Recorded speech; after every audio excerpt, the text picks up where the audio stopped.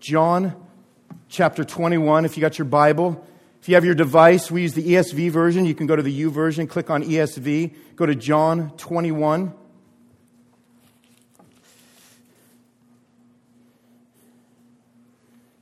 I'm going to pick up with verse 1. It says this. After this, Jesus revealed himself again to the disciples by the Sea of Tiberias. And he revealed himself in this way. Simon Peter, Thomas, called the twin, Nathanael of Cana in Galilee, the sons of Zebedee, and 2 others of his disciples were together. Simon Peter said to them, I'm going fishing. They said to him, we'll go with you. They went out and got into the boat, but that night they caught nothing. Let's just pause right there. So this is what's happening right now to give us a picture. Peter's going back to his old job. All right? It's like how a lot of us feel when we don't know what to do, so we do what we know how to do. Right? Peter goes fishing. He takes 6 of his closest buddies. And just so we know, these are dudes who understood the place Peter was in. They understood the confusion and the shock of everything that had just happened to Jesus. They were there. They were with him. Peter had friends. He had community. He had people to walk beside him when life had taken some, to him at least, unexpectedly dark turns that offered no immediate answers. So this is the place that Peter and his buddies found themselves in. And guess what? They had each other to walk through it with them. And you know what Peter was experiencing in this moment, in these few short verses? You know what he was experiencing? The church. That's what Peter experienced. Men that walked beside him through grief and through pain. And what was going on here was a foretaste of the church that Jesus would start planting and building, like in 10 minutes after this, with Peter. But right now, brother, the nets are empty. Nothing's working. And there's no one here who can't relate to those times when all your best efforts just absolutely come up short, come up empty, and they just produce nothing. We can relate to what Peter's going on, what's going on with Peter right now, the lostness, the confusion, the wall that's right in front of him that he can't see through and he can't see over. It's all night. It's all night and no fish, man. You know what that means? That means no fish sticks. That means no fish sandwiches with tartar sauce for them. That means nothing for these brothers. But I think one of the things that we need to understand as we look into this passage and all of Scripture is that it's no accident that the nets are empty for Pete and the boys. It's a divinely unsuccessful fishing trip going on. And here's the thing. As much as we have a hard time giving God glory for our success, you know what's strange? We have an even harder time giving him glory in our failures that he sets up for us and that he brings us through. But look at what happens. Let's pick up in verse 4. Just as day was breaking, Jesus stood on the shore, yet the disciples did not know that it was Jesus. And Jesus said to them, children, do you have any fish?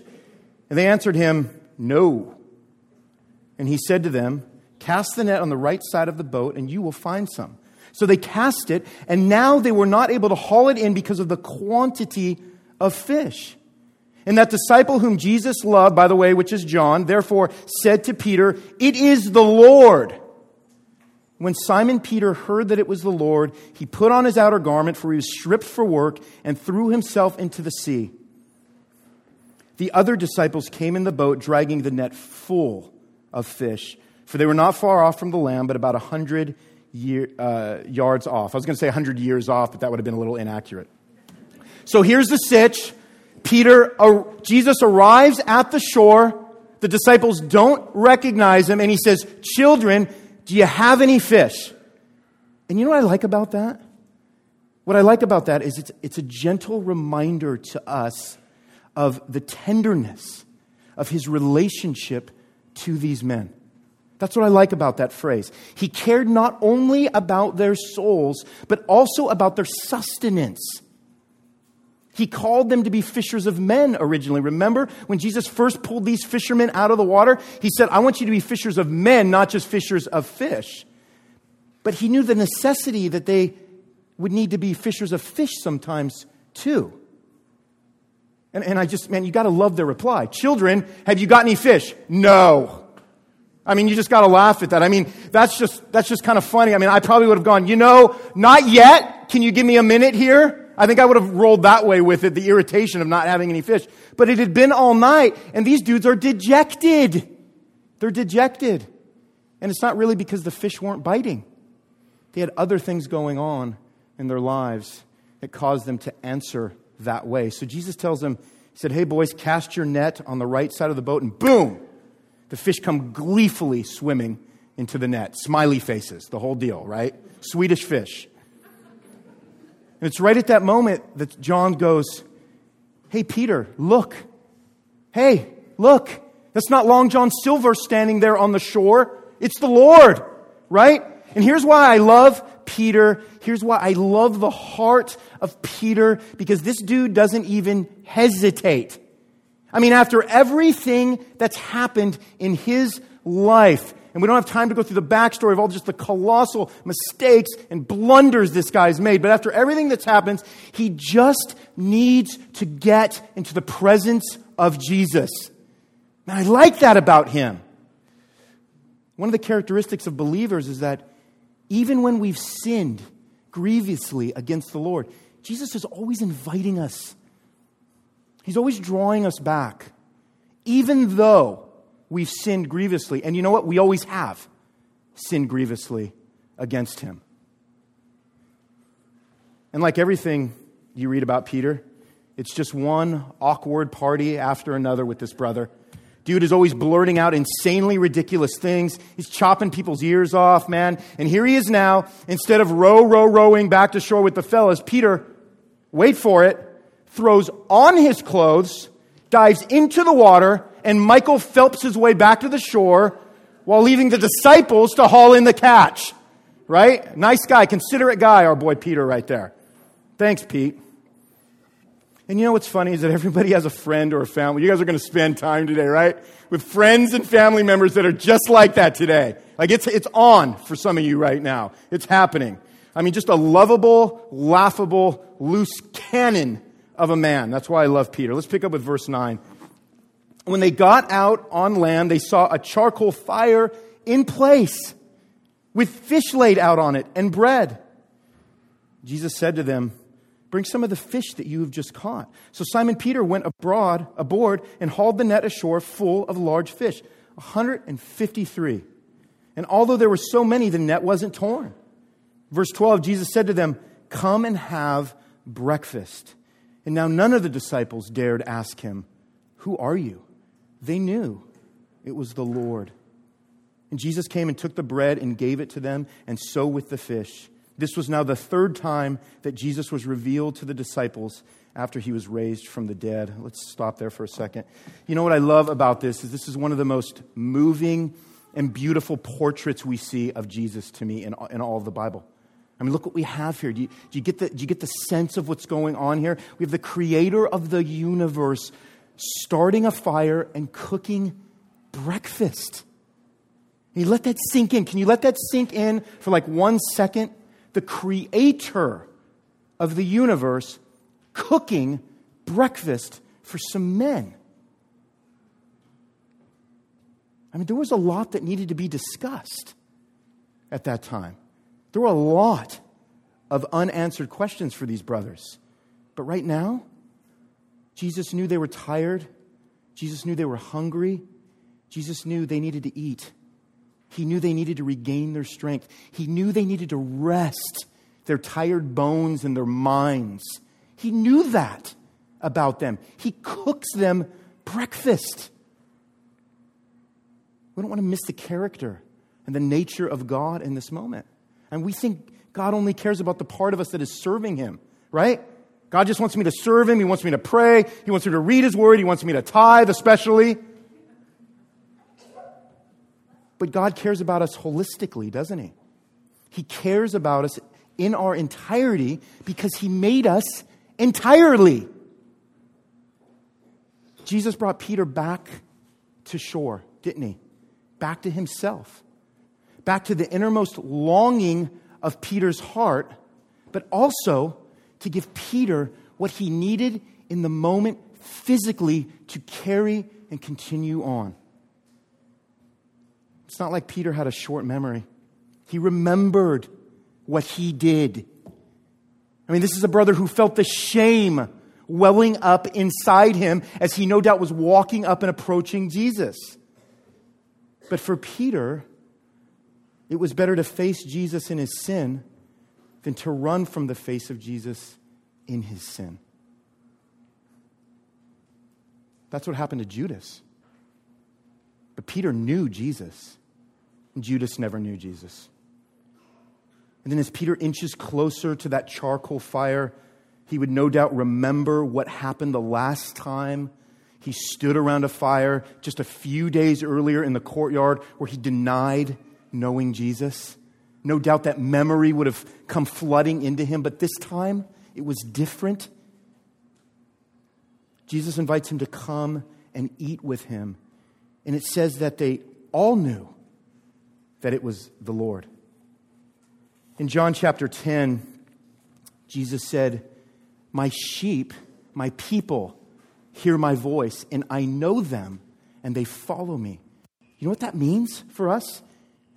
It means people who know Jesus can expect Jesus to speak to them and have the assurance that when he does, they'll know it's Jesus.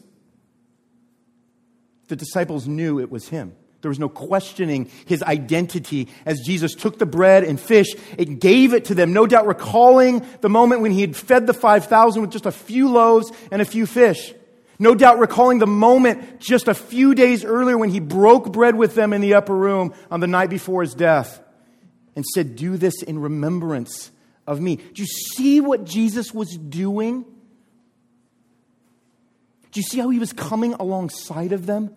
Do you see how he was intervening in not only their physicalness, but into their heart, into their soul, into the very life blood that they needed to continue the work that he was getting ready to send them out to do? Do you see the caringness of Jesus in this? Do you see that? I mean, I can't read this without wondering how much we slander God in our minds. How much we think he doesn't care. How much we think he forgets that he isn't so much concerned with our needs. As if the one who provided our greatest need on the cross would betray his own character by not providing for our lesser needs. It's just absurdity. Jesus provided food. He provided himself. And here he provides proof to his disciples for a third time that he'd been raised from the dead. And then now comes the time for him to confront Peter. Not to retaliate, as we're going to see here, but to restore. Let's pick up in verse 15.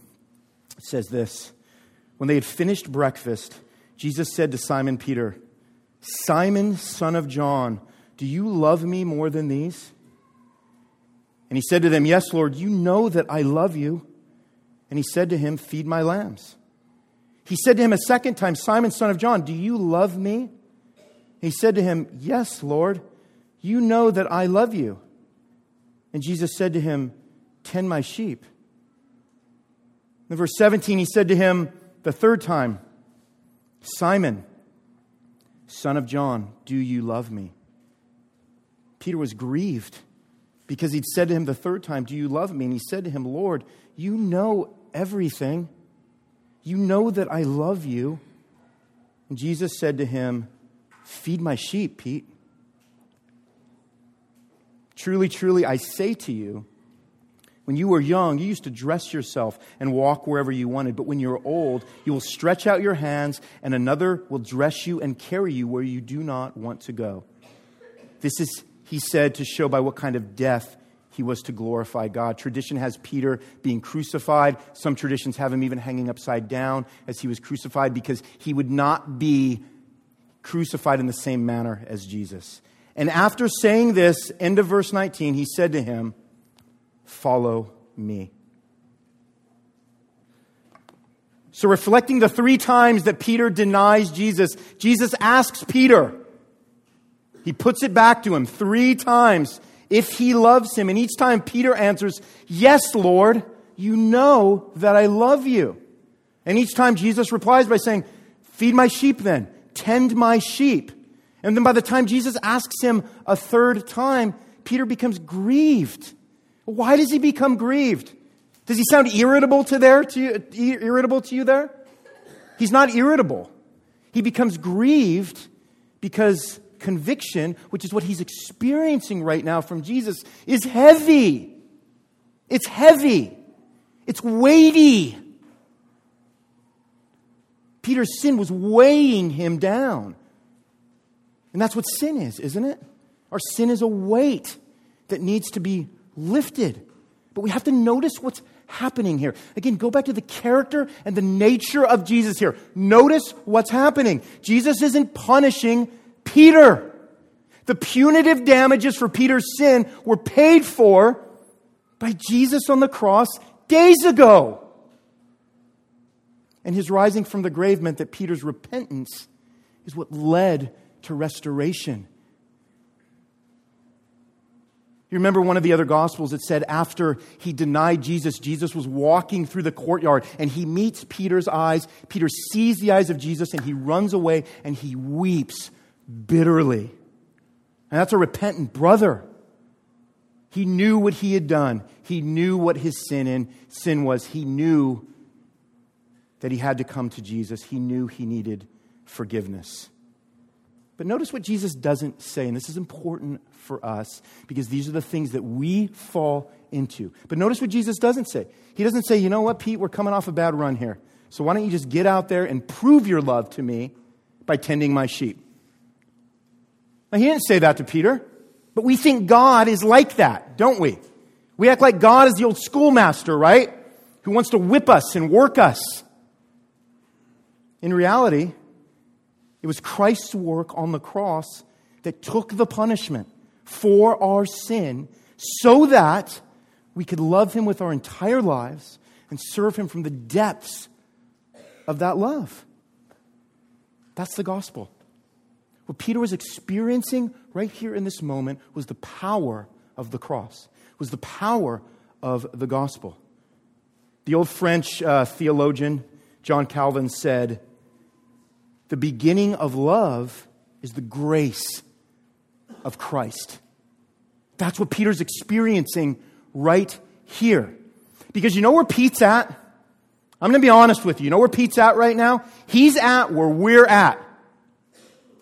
I mean, it was a few days from Easter for him. It's been a couple thousand years for us. But we are all in the aftermath of Easter right now. It will forever be the aftermath of Easter for us. All right? The place we see Peter is the place that we find ourselves. And here's 3 things that we learn when we look at this about the risen Christ in our lives in the way that he was in the life of Peter and his disciples. Number 1, the risen Jesus pursues us to the end. I mean, look what happens here. I mean, are you guys tracking with the story? Jesus rises from the grave. He meets his friends on the seashore. He pursues them to the end. And we just think God must be too busy to be involved.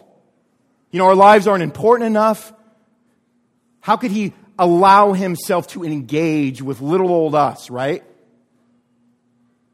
After all, he's God.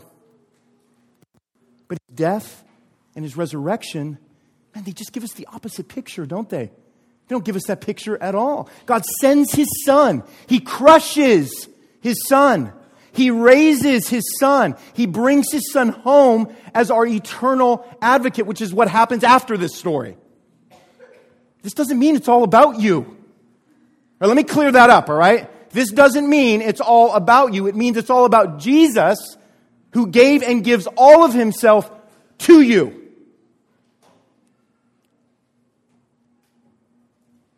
I mean, have you ever had the impression of someone that was wrong? Have you ever had a wrong impression of somebody? I do it about 9 times a day on average. The Bible tells us that before God saves us, we all have the wrong impression of God.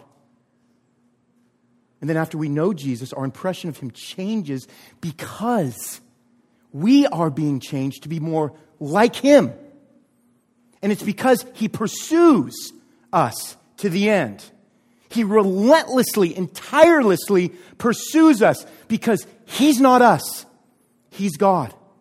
And it's glorious. The risen Jesus pursues us to the end. Psalm 139, the psalmist writes, this is David, he says, O Lord, you have searched me and known me. You know when I sit down and when I rise up. You discern my thoughts from afar. You search out my path and my lying down and are acquainted with all my ways. That's what he says right here. He says, even before a word is on my tongue, behold, O Lord, you know it altogether. You know it.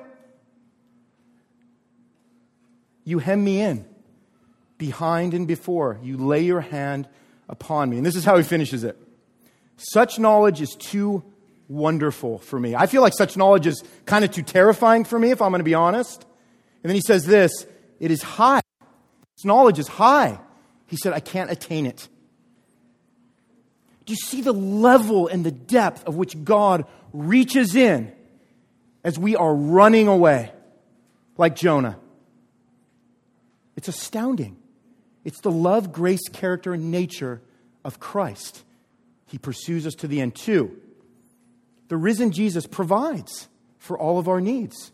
He pursues us to the end. He provides for all our needs. It's no small thing that the creator of the universe made breakfast for his friends. I mean, man, we need breakfast, right?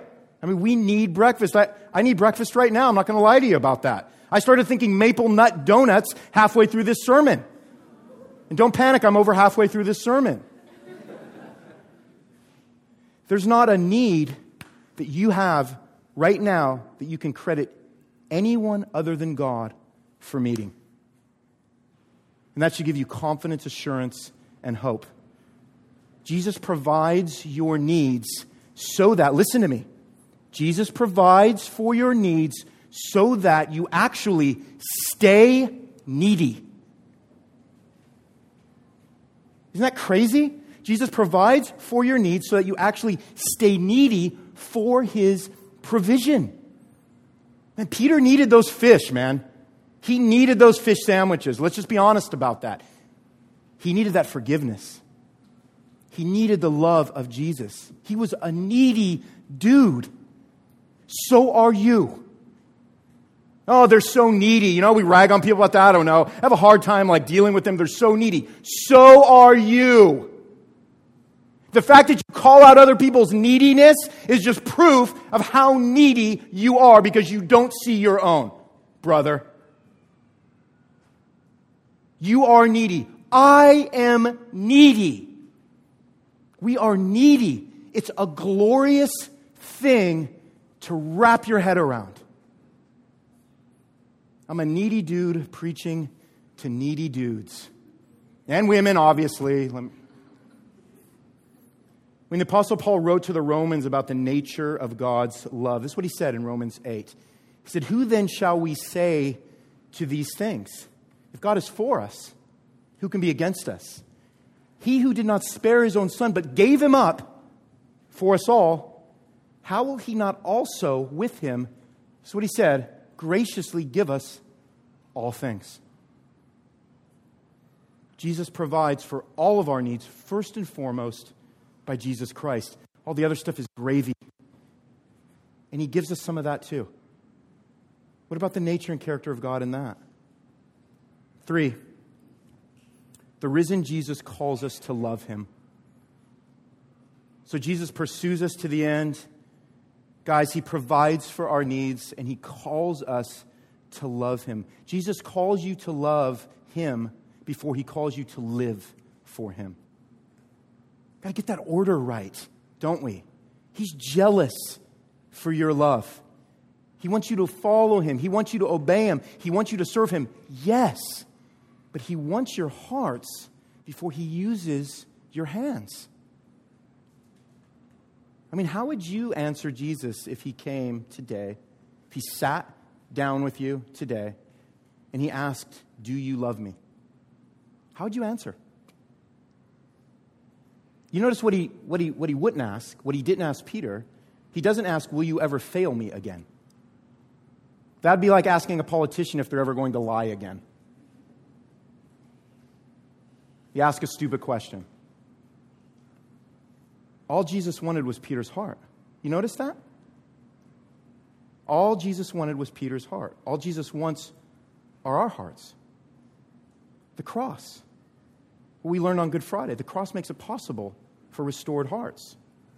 And it's the resurrection that makes it possible for rejoicing hearts that go out now and can serve and can obey God because our hearts are right with him and are motivated to show our love to him by serving for him.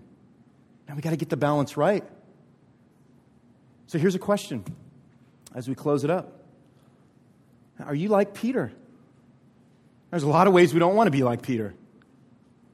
But are you like Peter? Do you love Jesus?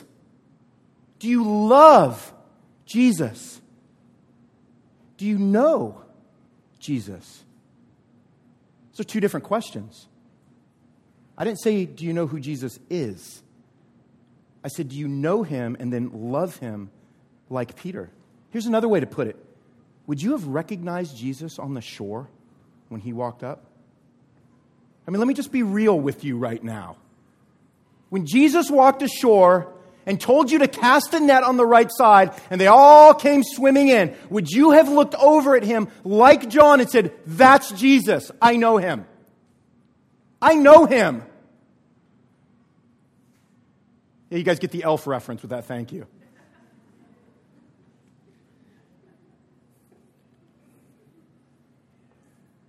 Do you know that right now? Do you know Jesus right now? Because let me just say this. There's no other question in your life that needs to be answered but whether you know Jesus. In fact, I'll go so far to say that everything in your life that led you to this moment on March 27th, 2016, I hope I got the date right, was a divine act of providence on the part of God so that I would ask you that question. And that it would stir something in your heart. Not because of me. I'm just a guy that talks real loud. It's because of what Jesus has said and what he's done and what he's doing in your heart right now. Do you need to be restored like Peter so that you might answer the call to follow Jesus once again? Is that just where you're at? You know Jesus, but you need to be restored like Peter? What better Easter than to say, Lord, man, I've just been denying you for far too long. Forgive me, restore me, supply my every need. Because the result of resurrection is relationship with God. Without Jesus, there's no relationship with God. Jesus gave Peter what Peter needed. And you realize when Peter came back to the shore, his needs were met, weren't they? He had Jesus and he had everything he needed to then follow Jesus. And that's because Jesus feels that longing. He feels that gap. He feels that ache. He feels that heartache that we have to be loved and to be forgiven. Because at the end of the day, you are all following somebody or someone right now. And none of you are free. None of you are free. None of y'all are free. You're all following. You're followers. Oh, Ronnie, I was a leader in school. Yeah, you're a follower. You're following the greatest affection that your heart is pulling you to go after and follow. That is happening right now as I speak. We follow the thing or person we believe will fill our longing to be loved and forgiven. It will be Jesus or it will be something else. It will be someone else. We make no mistake, brothers and sisters, we are followers today. Nobody's neutral. We were created to worship, and worship is the default mechanism of your heart and my heart. Man, your strings are being pulled, brothers. By who? By what? In John 6, after a large group of disciples decided to leave Jesus, he had a large crew with him. Some of them decided to leave after some of the sayings and some of the things Jesus was asking them to give their life to became too much for some of them. He asked the 12 disciples he had chosen, of which Peter was one, he asked them this. He said, do you want to go away as well? He just threw it out there. He said, do you want to go away? Simon Peter answered him and said this, Lord, to whom shall we go? You have the words of eternal life, and we have believed and we have come to know that you are the Holy One of God. You see what's happened? You see what happened with Peter at some point in his life? He knew that he couldn't continue to follow his whims and his fleshly desires. He knew that at some point it was either going to be himself or it was going to be Jesus. And he chose Jesus. And so, for some of you, if you know Jesus, and he just might be calling you to restoration, like Peter. That's what he might be calling you today on Easter. To restore your life, to bring it back, to stop this dullness, to pull you back from some of the idols that you've been chasing. And for some of you that don't know him, he's calling you to repentance so that he can redeem you. So for us today, we're in two camps. We're being called to restoration, or we're being called to repentance, which leads to redemption. Jesus is calling out to you, quite literally calling out to you. Like Peter, he's calling you back to shore. He's calling you back to the place where he's waiting to fill your longing to be loved and forgiven. Romans 10 says, for with the heart one believes and is justified, and with the mouth one confesses and is saved. For the scripture says, everyone who believes in him will not be put to shame. Then he says this crazy, crazy thing. For there is no distinction between Jew and Greek. You know what that does? He just equalized us. We're all the same. Doesn't matter what your background is. Doesn't matter what your upbringing was. It doesn't matter where you came from. It doesn't matter where you're going. He says there is no distinction. For the same Lord is Lord of all, bestowing his riches on all who call on him. And then he says this, and this is the heart-breaking, beautiful, glorious truth that is the result of the risen Jesus for us today. He says, for everyone who calls on the name of the Lord will be saved. That's it. I can't add anything more to that, so I'm going to pray.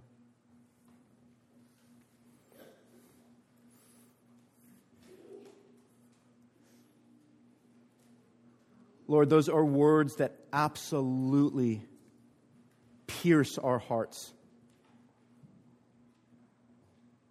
We think about how you treated Peter and his disciples. We think of the way that you cared for them, the way that you loved them, the way that every intricate detail, as part of their emotions, as part of the way that you had designed them, as part of the different ways that you had gifted them, all the different ways that they were feeling on the heels of something they were grappling with to understand. And you made them breakfast. And not only that, but you came to them to show them how much you cared, how much you provided, how much you pursued, and how much you were calling them to love you, so that they could go and follow you and change the world with the good news of the gospel. Lord, we see this, and Lord, we ache, we long for that kind of love and forgiveness in our lives. And you're right there, and you are offering that to us. And for some of us, that's a dramatic thing because we are crushed right now by life. And for some of us, man, there's a wall in front of us, and we're pushing against it. And there's a stubbornness, and there's an unwillingness to bend. Yeah, we feel that longing. We want to be loved. We want to be forgiven, but we want to do it on our own terms. And you come to us and you say, I've done it in the only way that it can ever be provided for you. And so, Lord, all these different hearts, all these different minds that exist in this room today on Easter Sunday, Lord, we pray that your Spirit would humble us. We pray that your Spirit would cause us to bow before you in repentance, to confess our sins, to see you for being who you are, for being so loving, so forgiving, so eager to eat with us. Lord, help us to see that.